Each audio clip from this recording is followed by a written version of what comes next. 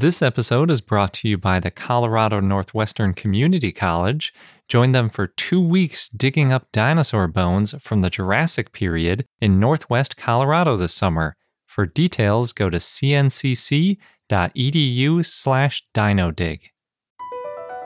BP added more than $70 billion to the U.S. economy in 2022. Investments like acquiring America's largest biogas producer, Archaea Energy, and starting up new infrastructure in the Gulf of Mexico.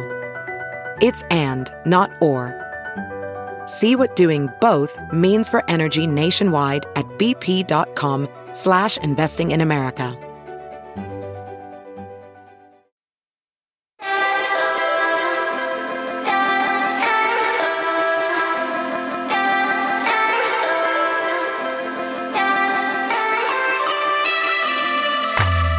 Hello and welcome to I Know Dino. I'm Garrett. And I'm Sabrina. This week we have a review of Dragon Teeth by Michael Crichton. We have Dinosaur of the Day, Jobaria, and since we're pre-recording this, we don't have any news.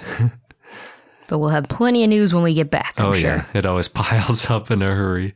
As always, we would like to give a big thank you to our Stegosaurus patrons, Lucas and Eli, Wyatt, the Georges family, John Heck, and Lindsay Burns. Yeah, thank you so much. We really appreciate all of your support. And if you are a listener and want to join this growing group of amazing people, check out our Patreon page at patreon.com/iknowdino. And I apologize, I've got a little bit of a cold, so I probably sound a little bad. Just a little stuffed up, that's all. Sabrina's going to do most of the talking. So jumping right into the Dragon Teeth review, we've talked about this book a few times on this podcast. We're really excited when it came out. It was published, obviously, after Michael Crichton's death. He passed away in 2008, but this manuscript, which was nearly complete when it was found after he passed away, and HarperCollins published it this year. Yeah, and our review is going to be full of tons of spoilers. So if you haven't read it yet and you want to read it before hearing our review, then skip ahead to our Dinosaur of the Day. Yeah, the good news is, though, it's a very quick read. Yeah, and on Audible, I think the book is about 7 or 8 hours long. Not too long. Yeah, it didn't take long. Only took me 1 day to read it, and then Garrett, 2 days to listen? I think so. Compared to Game of Thrones, which is like a 40-hour audiobook, and I don't even know how many pages. A lot more. So what's interesting about Dragon Teeth is, we read at least, that there wasn't much added to this story. I don't think it was the final draft of the manuscript, but it was pretty fleshed out. I mean, it's definitely a page turner. There's a lot of action, really fun to read, but there are parts that felt maybe a little bit unfinished, at least to me. Yeah, I agree. It definitely felt like a Michael Crichton book. So like Sabrina's saying, I don't think they really messed with it too much, but it was a little bit short. And some areas where you'd expect him to go into a lot more detail, there was a lot of stuff missing. Yeah, there's parts where like the foreshadowing felt very obvious, or some of the subplots didn't feel finished and kind of just happened to be there. Yeah. Which we'll get into in a little bit. I think I read somewhere he's been working on this for a long time. I mean, it's clear he did a lot of research. There's a long bibliography at the end of the book, but he also has these great explanations of history having to do with the Bone Wars, but also other politics and things going on at the time in America in the 1870s. I remember reading somewhere that he was working on this book before Jurassic Park. Yeah, I think he started writing this in the 60s or 70s. And then just his wife said somewhere that he was always working on like 5 or 6 projects. So, you know, this one just never got finished. There was always something more exciting or, you know, had more economic value to it that he never got around to finishing this one. And people even mentioned that, you know, this was probably part of the reason that he wanted to write Jurassic Park, because it was about dinosaurs and he could use some of that knowledge he had gathered researching this book in a little bit more of a marketable book. Yeah.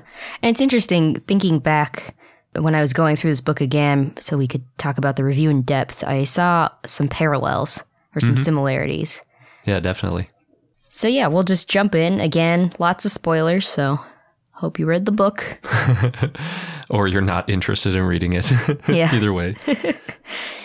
So the protagonist of this book is a man named William Johnson. He's 18 years old, a student at Yale. And he ends up going out west and becoming a big part of the Bone Wars on a dare. He was born into his money, so he's a little bit spoiled. And he's got basically a rival. Yeah, with another boy named Harold Marlin. And they end up having this big show in Yale where William Johnson says he's going out west for the summer, and it becomes a bet where they bet $1,000, which is a lot of money because this story takes place between 1875 and 1876. Yeah, and I think he wrote, like, even for rich, trust fund kids, this is a lot of money. And it's a very public thing, and so William Johnson realizes, well, I need to find a way to actually make it out west. Yeah, he kind of declares, I'm going with Marsh, because Marsh goes out there every summer. And that's before even checking with Marsh if he could actually go along. He remembers reading something in a newspaper a while back that Marsh was looking for students to help or something like that. So this story it's told in kind of a biographical way almost. It's kind of like, this is the story of William Johnson between the two photographs of him. One before he goes out west and one when he returns. And it's the story about what happens in between. And it's important to note William Johnson is a fictitious character. This is a historical fiction. There are characters in the book who were real people. For example, Cope and Marsh, obviously the Bone Wars, and Charles Sternberg. And also Wyatt Earp makes an appearance. Yeah, a couple guys out in the kind of Western mythology are in there. Yeah, it's very much a Western novel, I would say. Maybe even more so than a dinosaur book. But anyway, so Williams goes to Marsh and tries to figure out a way that he can be one of the students that helps Marsh on his expedition out west. Yeah, he basically starts by saying, hey, you were looking for people in the paper. I want to be one of those people. And Marsh's like, nope, we're all done looking for people. Yeah, you're late. We had like 50 or 100 people interested and we selected like 20 of them. So why would I waste my time talking to you right now? Marsh is also this very suspicious, paranoid kind of character. Yeah. I think that conversation like happens through a small opening in a door kind of thing. Yeah, something like that. But then William Johnson realizes that Marsh needs a photographer on his trip. And so he lies and says, I'm a photographer. Yep. I have the equipment. Let me go with you. Yeah. He like lies and says his dad taught him or something. Yeah. And so Marsh takes him on, but he won't tell Johnson the location of where they're going because this is part of that paranoia. He's worried that Cope will figure it out and follow him. Mm-hmm. And remember, back in this time, photography is on glass plates, and I think it's called like wet colloid or something, if I'm remembering correctly. There's a lot of equipment. Yeah. It's very heavy. You need a huge box with a lens cap on the end, and you like take the cap off as your shutter, and then you put it back on when you're done. And yeah, then there's a ton of chemicals you have to bring along and all sorts of stuff. So it's like a very cumbersome and specialized basically chemistry problem. And then on top of that, there's the kind of artistic side of it, which is setting up the shot and getting the people or the subject in frame. Yeah, there's a lot to know. And Johnson basically has weeks to learn it all. Yeah. And so he finds somebody nearby and pays him to teach him. Yeah, I think he ends up paying that guy like $100 or something, which he thinks is outrageous on top of buying all the equipment. Yeah. And he also says that this is the hardest thing he's ever done, is learning photography. Yeah, and he's really happy once he figures out the technical side of it, which is which chemicals to use and all that kind of stuff. And then the teacher goes, well, that's just the basics. Now you have to actually learn the photography part, which is, actually taking a good picture, let alone a picture that comes out when you're done processing it. Exactly. But he figures it out for the most part. And first he has to go back. He is originally from Philadelphia. I think his father is in shipping or something like that. And he has to go back to his family and make sure that he has permission. And Marsh tells him to lie about where they're going and say, I think, Colorado. So he does. And his family is not too happy about it because there's a lot going on in the West at this time, especially with the Native Americans. A lot of battles and also the gold rush and all kinds of politics and fighting and everything. Yeah, Custer's Last Stand was like the year before that or something, which, if you're not familiar, is this battle where this guy named Custer overambitiously tries to attack some Native American settlement and ends up getting totally wiped out with his whole, battalion or whatever the group is. I think it's like 500 people in the army all get killed in this overambitious battle. So it's not like, the West hadn't been won, as they say. There's still battles happening all over the place. Plus, life out there is very different at the time. There's very little connection with the East Coast. Yeah, you're lucky if you can get a telegram kind of thing. Yeah. So Johnson convinces his family that it's okay. His dad actually wants his son to do something with his life. So wants him to man up. Yeah, basically. And so Johnson goes to the train station to meet Marsh and all the other students. And it's kind of interesting. The mom is really worried that it might not be safe. And when you're listening to the audiobook, you obviously don't see the two pictures of, what happened in between. So I wasn't sure that he was going to make it back alive. But obviously, if you start with these two pictures, you're like, well, obviously he makes it back alive, because otherwise how would there be this picture of him afterwards? There's that foreshadowing element, because it's like later on that summer, his mother got a note that he was dead. Yeah. Which was... So I took that from the audiobook like, oh, I guess he dies in the middle of this. I took that as, no, that can't be right, because we've got this photograph of him in the West. Yeah, so that like kind of spoils one of the main twists that happens later, which is they think he's dead when he actually isn't, because he actually had all that information up front. Yeah, so that's one of those just very obvious things that seemed a little out of place for Michael Crichton's books. Yeah, definitely, because he usually has a little more suspense in his books. It's a little more subtle, yeah. But anyway, so they're at the train station, and Marsh is looking forward to meeting everybody's families because he deliberately picked students who came from money in hopes that having them on the trip with the prestige and everything would encourage their families to give him money for his research. Yep.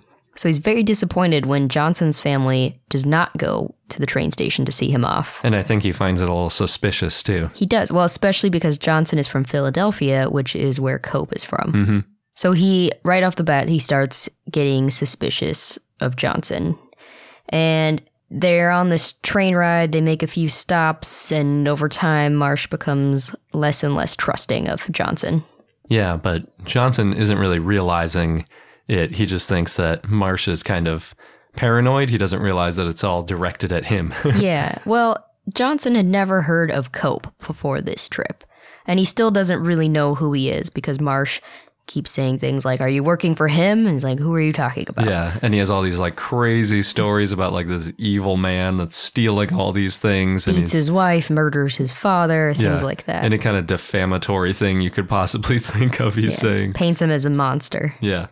But eventually they get to Cheyenne in Wyoming, and Marsh becomes so paranoid, he ends up ditching Johnson. Yeah, they all leave like super early in the morning, and he wakes up and everybody's gone. Yep, the train is left, all their stuff is packed. At least they leave him his photography equipment, though. Yeah. So in Cheyenne, Johnson doesn't really know what to do. And luckily, maybe, for him, depending how you look at it, Cope finds him and introduces himself. And Johnson sees him and he thinks, wow, this man is not a monster at all. And he ends up traveling with Cope and Cope's wife, and also Charles Sternberg, and maybe a few others, or maybe they picked him up along the way. Yeah, and maybe because Cope already knows that he was working with Marsh, he's a little bit less paranoid because the story kind of fits together. It's a guy who used to work for Marsh, and then Marsh abandoned him, and Cope's like, well, of course he did. He's crazy. Yeah. So he's, compared to Marsh, Cope seems very sane, very nice. Except there's that strong foreshadowing element where there's a line, something like, but he would soon find out that he also didn't like Cope or something like that. Yeah.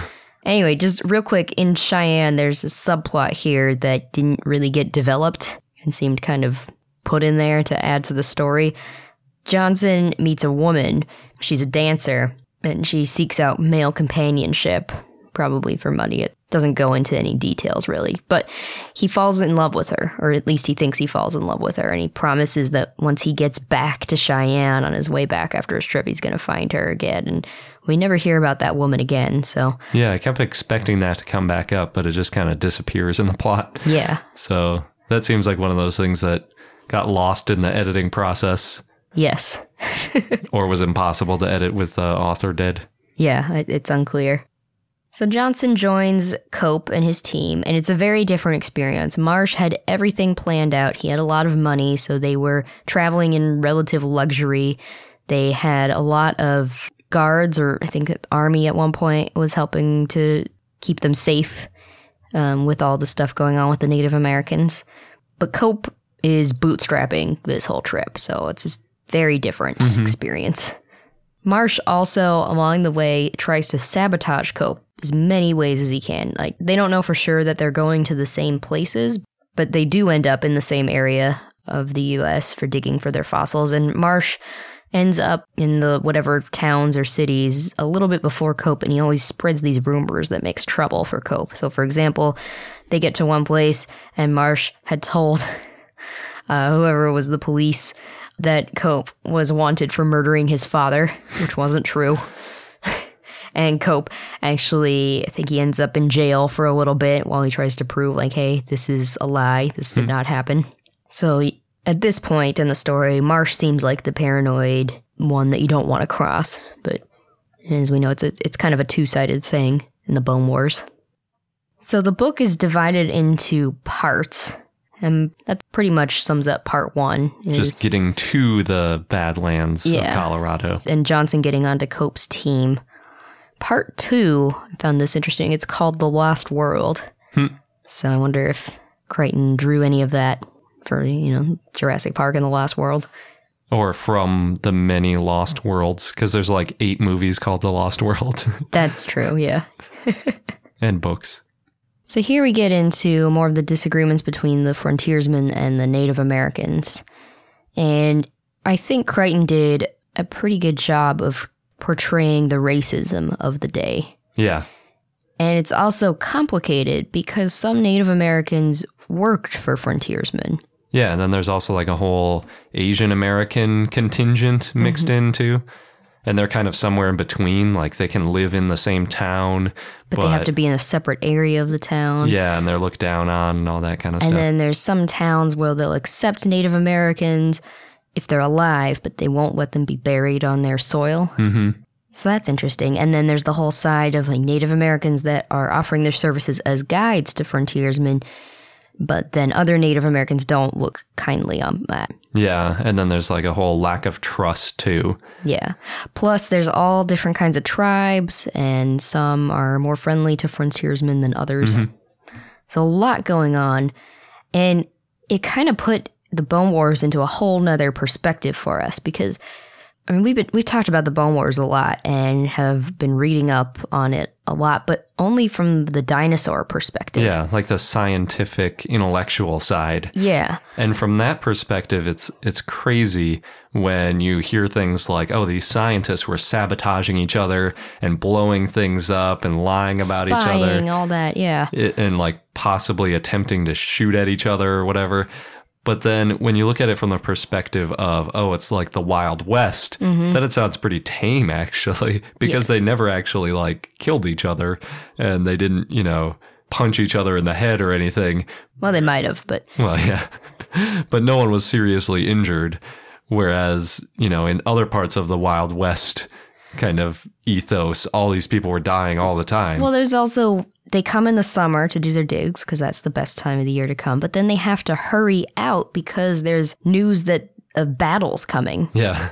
And there's like constant armies kind of moving through, like different regiments to fight with different groups of Native Americans and things. And then there's the whole gold rush aspect. People are digging for gold. And so a lot of people assume these scientists are doing the same thing, which could cause them problems with the Native Americans, but also problems when they have their bones and they're just in these crates and nobody knows what's in the crates. They just assume it's gold. Yeah. They keep saying they're bones, but everyone thinks they're lying. Yeah. And they're like, oh, well, obviously they're, bones in air quotes. It's really gold or something else, some other mineral that's really valuable, but really they're just valuable to science. And then trying to transport them too. Like those old stagecoach situations. You need the people with the guns. And there's no paths, nothing clearly defined. Yeah, and people are constantly getting robbed. So really, when you look at it under that lens, the Bone Wars don't seem that crazy. It's like, oh, well, obviously anything in that situation is going to get really heated and insane. Yeah. Yeah, so it's pretty eye-opening because I hadn't thought about that whole context before. Especially when they say like, oh, Custer's last stand was, basically yesterday. It's like, oh yeah, that's a slightly different tone than like modern times going out into the wilderness to look for some fossils. Yeah, where you expect to run into nobody and it's pretty peaceful. Yeah, possibly a bear. Yeah. That's like the worst thing that could happen. So yeah, along with all this context, also Michael Crichton incorporates a lot of history of the time, but also history of dinosaurs. So he talks about William Buckland and his Megalosaurus, and Gideon Mantell describing Iguanodon, and the whole Cuvier controversy where he wouldn't admit it was some dinosaur thing until later on.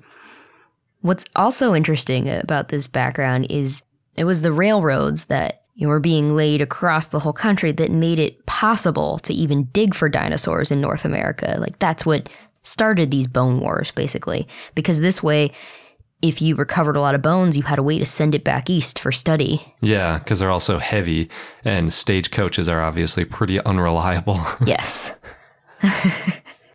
He also talks about when they start digging and they're trying to figure out a way to transport these bones back. A lot of times the bones, they're fragile, they break easily, and they come up with this way to jacket cover the bones with boiled rice to make this gelatinous paste. I don't know if maybe that was true. Maybe that's how they did it. Yeah, I don't know. But it is basically, we've heard from paleontologists how the plaster wrapping that they do is such an old technique that was invented a really long time ago.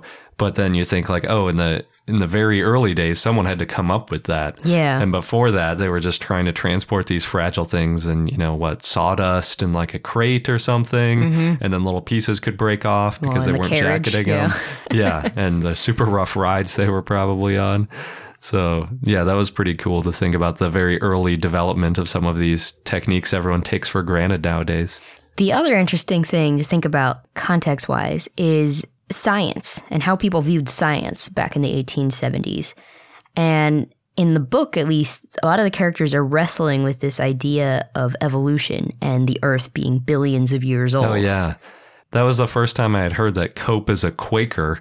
And so technically the Quakers believed in the young Earth creation, meaning that the Earth is only like 5,000 years old. And he kind of struggles a little bit with, well, I know these dinosaur fossils are at least tens of millions of years old, but, my faith says that the Earth is only 5,000 years old, and he kind of struggles with that, which is really interesting because that would have been a problem for a lot of people, actually most people back then. Yeah.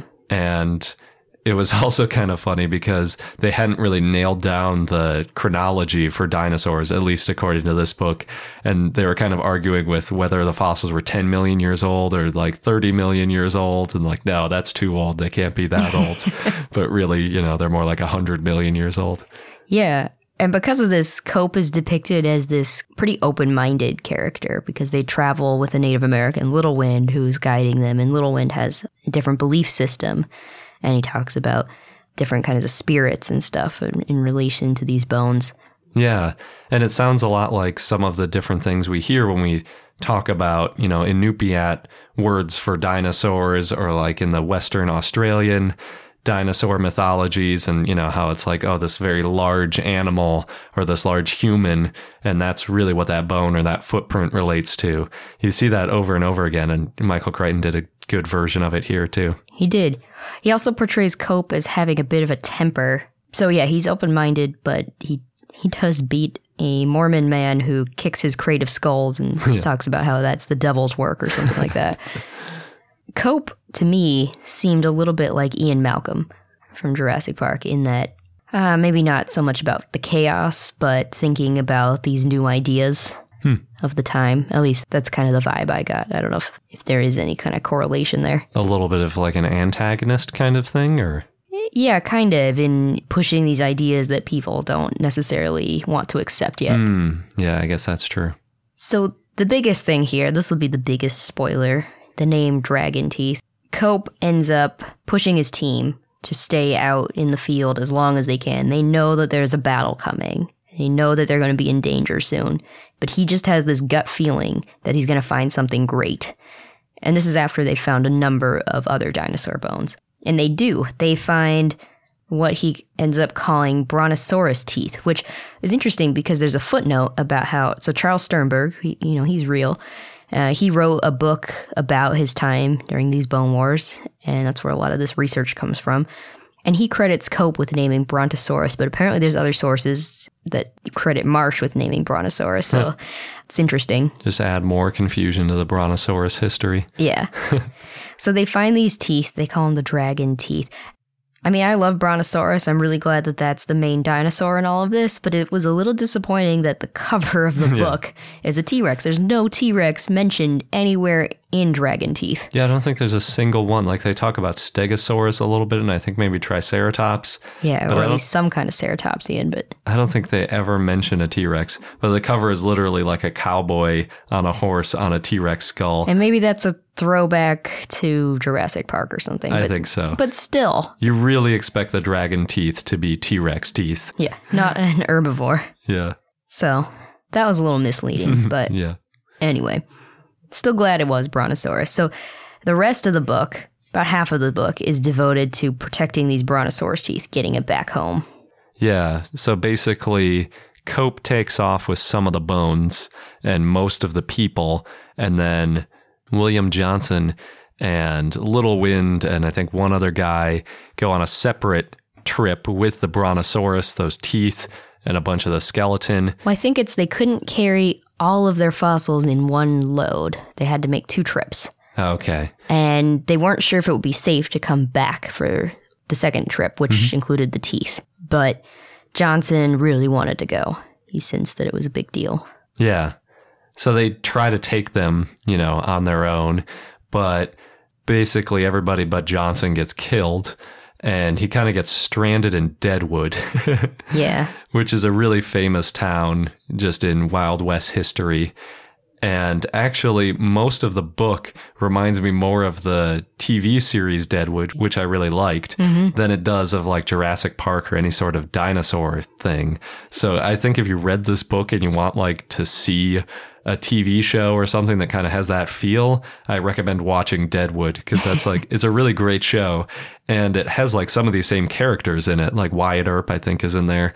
And it just has like the same feel to me as the book had while he's stuck in this town. A lot of outlaws and no real rules. Craziness, like weird things are super expensive because there's so little connection to, the real world, basically. And there's no law. Yeah. There's no sheriff in town. There's a judge, but he's mostly a drunk, doesn't really care. And the decisions that they make in that city aren't respected by anybody because it's just like a self-appointed judge. It's not even a U.S. judge. Yeah, I think there's one character who he murders somebody. The judge says he's innocent, and he thinks that means double jeopardy for him. He can't be arrested anywhere else, so he goes to another town and then brags about how he murdered this man. And they're like, well, that trial in Deadwood didn't count. Yeah, exactly. You're in jail now. Yeah, it's pretty funny because they have these super archaic notions like, oh, if you shoot somebody in the back, that's horrible, whether or not they just tried to kill you or something. Yeah. It's just all these like really black and white or really oversimplified things that would never hold up in a real U.S. trial. So William Johnson ends up in Deadwood with no money. And there's no telegram, so he can't get more money from his parents. Yeah, and I also can't communicate with them. At this point, he has been separated from Cope for long enough that Cope thinks he's dead and sends the note to the parents saying, your son is dead. Yeah. What he does have, fortunately, though, is his photography equipment. And he learns that people will pay him money to take their portraits. Yeah. Especially minors, which is interesting. Yeah, you strike it rich, you want a picture with all your gold kind of thing. Yeah, or even the ones who didn't strike it rich. I guess you take all that work to get there. Yeah. So he needs to earn money to get out of Deadwood. It turns out Deadwood is a really hard place to leave because people will attack you from all angles on like the one road that leads you to safety. Very isolated and covered in robbers, basically. Yeah. And William Johnson also has to be careful of his fossils because they're in these crates and people think they're gold. Mm-hmm. They think he's lying, so. Yeah, so he ends up hiding them several places. He hides them under the body of the Native American guy who dies for a while. Then he hides him in his hotel room for a while. And then he hides him in the Asian part of town for a while. I guess Chinatown, basically. And yeah, he ends up basically having to sneak him out in the middle of the night eventually. Well, there's a few things that happen. One is after he's been there for a while, the army arrives and he thinks, great, this is his chance to get out safely. They tell him that he's allowed to go with them. But something happens. So in addition to being paid for portraits, he gets paid to take pictures of buildings sometimes.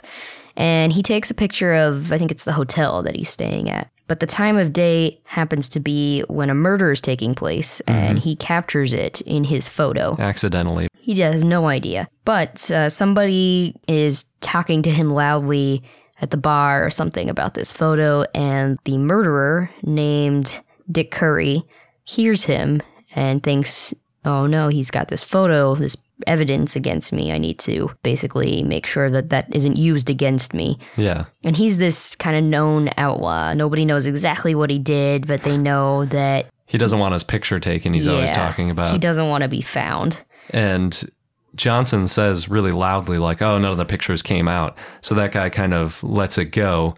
But then Johnson decides that it's his job to testify because he wants this guy to get arrested for killing somebody. And the army leaves before that trial is going to happen. Well, there's a whole thing. The judge is drunk. He says it's not enough evidence. Then he locks up Johnson for the night for his own safety, quote unquote, but nobody lets him out until after the army has left. Yep. So now Johnson has to find another way out of Deadwood, and now Dick Curry is after him. So fortunately for Johnson, Wyatt and Morgan, the two brothers, Earp, come to town. And Johnson pays them for protection. Yeah, apparently Wyatt Earp went there because he thought they'd pay him to be sheriff, but then it turns out no one's really interested in having a sheriff. So then he's like, okay, I guess I'll leave. Yeah. There's also, this is where a woman named Emily Williams comes into the picture. She kind of comes out of nowhere, but she ends up helping Johnson and is kind of attracted to him, flirts with him. Yeah, she reminds me of the character Mrs. Garrett in Deadwood, too. I immediately thought of that person because it was a very similar character. The TV show Deadwood, obviously. And they're both in Deadwood. So after the trial, Curry gets really angry at Johnson, and so they decide to duel, basically, and Johnson goes to Wyatt Earp, and asks him for advice, and he's like, well, talk your way out of it or refuse, because it's not smart. Yeah, it's a bad idea. He's like, how good of a shot are you? And he's like, not very good. I haven't really shot anything ever. And so Wyatt Earp gives him some tips, and he's like, well, if you're going to do it, then, take your time, make sure you hit him in like the chest. Don't try to shoot a small target like the head and all this kind of stuff. So he does, but he only shoots him in the shoulder, and then rather than like finishing him off, he lets him slink away, and Curry's yelling like, oh, yeah, I can't believe you shot me, like, I'll get back at you for this. And he's got a whole gang. It's like the Curry Brothers gang or something like that. Well, backing up a bit, Johnson killed Curry's brother, shot him in the back. Oh, yeah, when they were breaking in and trying to steal his bones. Yeah. That's true. Maybe that was why they were dueling, or part of it. It was part of the reason, also because of the photograph. There were a lot of things. Yeah, so they end up leaving town the next day, and he convinces Earp to come with him, and in exchange, he's going to pay him with half of the dinosaur bones. Which he's not happy about, but he has no leverage and he needs to get out. He doesn't have any money, so that's what he goes with. And on the way, they get attacked by the Curry brothers. They actually get attacked twice, I think, the Curry Brothers gang. The second time was really cool because they kind of get stuck and a horse gets shot. So they're kind of stuck in like a river crossing or something like that. And Wyatt Earp runs off into the woods where they're getting shot at from. And the other Earp brother lays down on top of the carriage and is like shooting out with his rifle. And then meanwhile, Emily and Johnson are like hunkered down in the carriage, trying not to get hit by this gunfire. It turns out that Earp, he runs into the forest and he's just shooting off his gun and making these really loud yells like he's getting hit. But really, he's not actually shooting anybody and nobody's getting hit. He's just pretending. And so the whole gang flees thinking that he was shooting other gang members. It's pretty clever. Yeah, it was pretty funny. They end up reaching the next town after, getting rid of the dead horse and everything. So one of the towns they make it to, because they have to go through a few towns before they can take the train back, is Laramie. And in Laramie, they run into Charles Marsh. And Wyatt Earp ends up making a deal with Marsh to give him his half of the bones in exchange for a lot of money. Obviously, Marsh is willing to pay. Yeah. I think it was like $1,000 or something. It was a lot. Oh, actually, I think it was lower at first. He negotiates well. Yeah. And the whole time, Johnson can't believe it.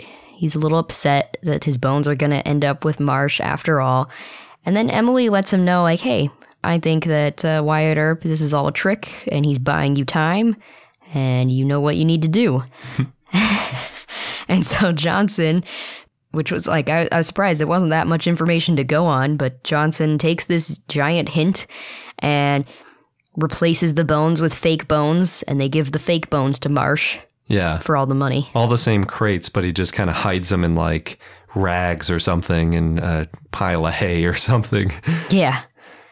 So that's good. And then Emily and William Johnson end up showing their feelings for each other. They kiss, and she seems to be very into him as they make their way to Cheyenne, back to Cheyenne, because that's where they can catch the train.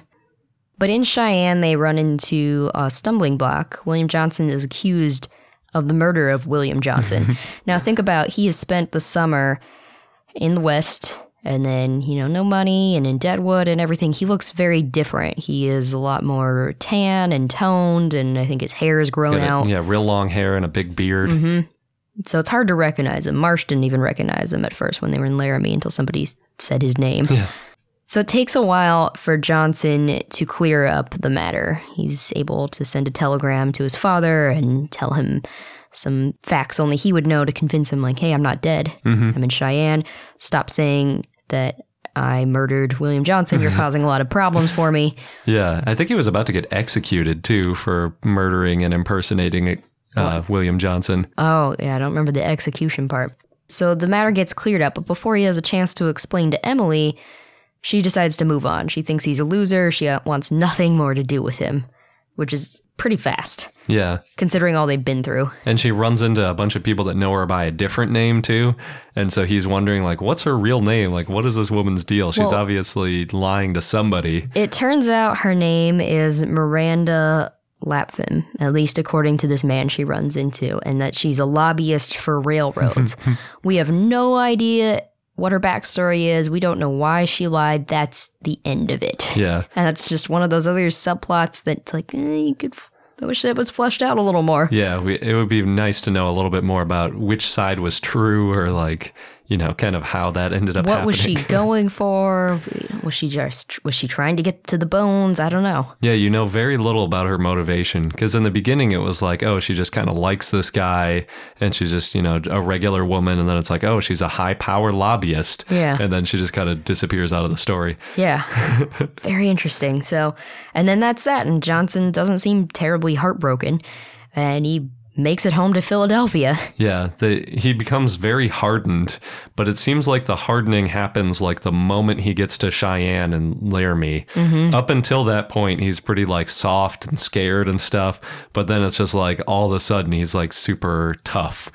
It would have been nice if there was a little bit more of a transition there. It was kind of weird how abrupt it was. I think there was a transition, like when he was in this duel. Yeah, a little bit. But even then, he was like super scared. Yeah. And afterwards, he was still scared. Yeah, it was, in his credit, it's a scary situation. Yeah, true. And then it was one of those things, too, where he was saying like, well, for Deadwood, he wasn't that tough. But compared to regular people in these eastern cities, he's super tough. Exactly. So once in Philadelphia, he delivers Cope his bones. Obviously, Cope is very excited. And then he goes home to his family. And then he ends up back in school, where he goes up to Marlin and tells him, you owe me my $1,000. Yeah. And Marlon says, you weren't with Marsh. I talked to him and he said you weren't with him. Yeah. And he said the bet wasn't $1,000 to go with Marsh. The bet was $1,000 that I went out west this summer. Well, and Marlon says, what, did you kill somebody while you were out there? And he says, yes. And that seems to... And he's wearing his full, like, cowboy regalia. Yep, with the big beard. And... Yeah, he's like, he wasn't above, going in and really strutting his stuff in the common hall or whatever. And he basically throws the guy on the table or something and says, like, you're going to give me my $1,000 or I'm going to kill you or something. And he gets it. And then he gives it to him, yeah. And then after that, he pays a visit to Marsh and tells him, hey, Cope has those bones. Yep. And that's basically the end of the story. Yeah. There's a postscript about the real people, Cope, Sternberg, Marsh, and Earp, with a little information about them. And also the books that Sternberg ended up writing. And Sternberg eventually stopped working for Cope and became known, him and his sons, as fossil collectors. And we mentioned Sternberg a lot on this show. Yeah. Yeah, he's one of the preeminent actual fieldwork guys from the late 1800s and early 1900s. Yeah. So overall, a pretty quick read, pretty fast-paced, a lot of good action scenes. There's a few things that would be nice to be fleshed out more, but I was impressed with the amount of research that Crichton obviously did for this book. Yeah, and I really enjoyed the combination of little tidbits about dinosaurs, like how they were figuring out how to wrap these bones in plaster and how nobody else understood why they'd be valuable, combined with the whole Western aspect. Yeah, so I definitely recommend reading it. It's very good. And I think this book got picked up by a network to be turned into a TV show. Somebody at least bought the rights, but I haven't been able to find out if they're actually going to make it or not. Yeah. It would be cool. I could see this being very cinematic. Yeah. And you could definitely turn it into more than one season. It'd be kind of fun to play it out in multiple areas because it's not like all this happened in one summer. There was a lot of bone warring happening for years and years. Yeah. Yeah, it was kind of years of stuff that happened condensed into one summer for this story. So. Yeah, that was one of the things Michael Crichton mentioned, was that he kind of condensed a few of the things that happened to be all at once just to, add to the excitement. But I was generally impressed with all the details that Michael Crichton included about dinosaurs and how accurate everything was. Mm-hmm. And I think the characterization of Cope and Marsh was probably pretty accurate, too. He did make them pretty crazy, and, they made Marsh a little bit crazier than Cope. But I guess, you kind of have to have one villain. And depending on the perspective, most people probably thought one of them was worse than the other. Probably. Because whichever one you're working with is going to seem better. Yeah, if you believe that Cope murdered his father. Yeah, exactly. This episode's brought to you by the Colorado Northwestern Community College, where you can become a part of the scientific process. As a participant, you can go on a real-life dinosaur dig, and you'll be helping to advance science and our understanding of the ancient world. What's really cool is that the fossilized bones that are being excavated, they're public, and they're going to be displayed and preserved for future generations to study and admire. Yeah, we've mentioned how that's a really important part of the scientific process, not just getting them out and describing them once, but keeping them and preserving them so that future questions and future scientists can take a look at those bones to answer new questions and validate results. And the site is special and also near and dear to me because it's in the Morrison Formation, known for the sauropods, of course, of the Jurassic time. And it represents one of the best bone beds ever found in the Saltwash member. Yeah, the current interpretation is that the site was the result of a Brachiosaurus sort of jamming up a river and then other carcasses piling up behind it. Oh, no. And that's how we got a bunch of different types of dinosaurs all fossilizing together. So, oh no, but also, yay. Good for us as scientists. And dinosaur enthusiasts. Yes. So there are 2 scheduled digs if you want to get involved with getting these bones out of the ground. You can go from July 6th to July 20th or from July 22nd to August 5th. Head over to cncc.edu/dinodig. You'll get all of the details. Just make sure that you register online by May 31st. And again, that is cncc.edu/dinodig, DINODIG. As you write your life story, you're far from finished. Are you looking to close the book on your job? Maybe turn a page in your career. Be continued at the Georgetown University School of Continuing Studies. Our professional master's degrees and certificates are designed to meet you where you are and take you where you want to go. At Georgetown SCS, the learning never stops, and neither do you. Write your next chapter. Be continued at scs.georgetown.edu/podcast. And now on to our dinosaur of the day, Jobaria, which was a request from Lindsay via Facebook, so thank you. It was a sauropod that lived in the Jurassic in what is now Niger, Africa. The type species is Jobaria tiguidensis, and it's named after Jobar, an African mythical giant beast. Some Tuaregs, semi-nomadic people from the area, believe that Jobaria's fossils were Jobar's bones. They thought this because its exposed bones were in plain view. The species name, tiguidensis, refers to the cliff of Tiguidi where the fossils were found. It was named by Paul Sereno and others in 1999. Paul Sereno had led a 4-month expedition back in 1997 and found a mass death site in the Tuarian Formation of Niger. Multiple specimens were found. Sereno and his team reconstructed 2, one that was about 60 feet, an adult, and a 30-foot long juvenile. Over 95% of Jobaria's skeleton is preserved. It's one of the most complete sauropods. So again, it's about 60 feet or 18 meters long, and it weighed about 22 tons. It was originally thought to live in the early Cretaceous, but the sediments where it was found were reinterpreted to be from the Middle Jurassic.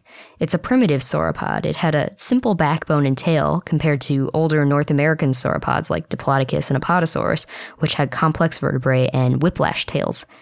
Jobaria is an example of a dinosaur that didn't change much over millions of years, which is pretty crazy if you think about it. Some have classified it as a primitive macronarian, sauropods that were tall, like Camarasaurus and Brachiosaurus, but that's not for certain. It had a relatively short but flexible neck, 12 vertebrae, and it had spoon-shaped teeth. It could nip at smaller branches of trees. It may have been able to rear up on its hind legs based on Sereno's comparison of the ratios of its humerus and femur circumferences with modern elephants. The weight distribution suggests its weight was supported by its rear limbs, like in elephants, and elephants can rear up. So if it reared up, it could reach higher vegetation. It lived in the same time and place as the carnivore Afrovenator, which had long arms and could grab onto prey while biting into it, so maybe juvenile and subadults were that prey. And our fun fact of the day is about one of the clays that you encounter a lot when you're digging in areas like where Dragon Teeth takes place. So while we were in the Two Medicine Formation, they made a joke about bentonite, saying that there's 2-pound bentonite and 5-pound bentonite and 8-pound bentonite. And that's the amount of bentonite that gets stuck to your boot while you're walking in it because it can be, stickier depending on how much water there is in it. And bentonite is formed from volcanic ash. So if there's any volcanoes around where the dinosaurs died, then you get all this bentonite clay around them, which is nasty. Technically, bentonite is a type of absorbent aluminum phyllosilicate clay, and as the absorbent part of it implies, it absorbs a lot of moisture. It can come in a variety of different forms, with potassium, sodium, calcium, or aluminum making up the majority of the compound, but they all have this clay, super sticky and very absorbent property, which is one of the reasons why doing paleontology is really best done in the summer and not when it's raining, because things can turn into this kind of super sticky, messy muck. And on top of that, you may have encountered bentonite in your day-to-day activities because it's one of the main ingredients in a lot of cat litter, because it's nice and absorbent. So there you go. If you've ever changed a kitty litter box, you know a little bit about what it's like to be a paleontologist. Who knew? Yep. And that wraps up this episode of I Know Dino. Thanks for listening. And if you would like to join our growing community of dinosaur enthusiasts, then check out our Patreon page at patreon.com/iknowdino. Thanks again, and until next time.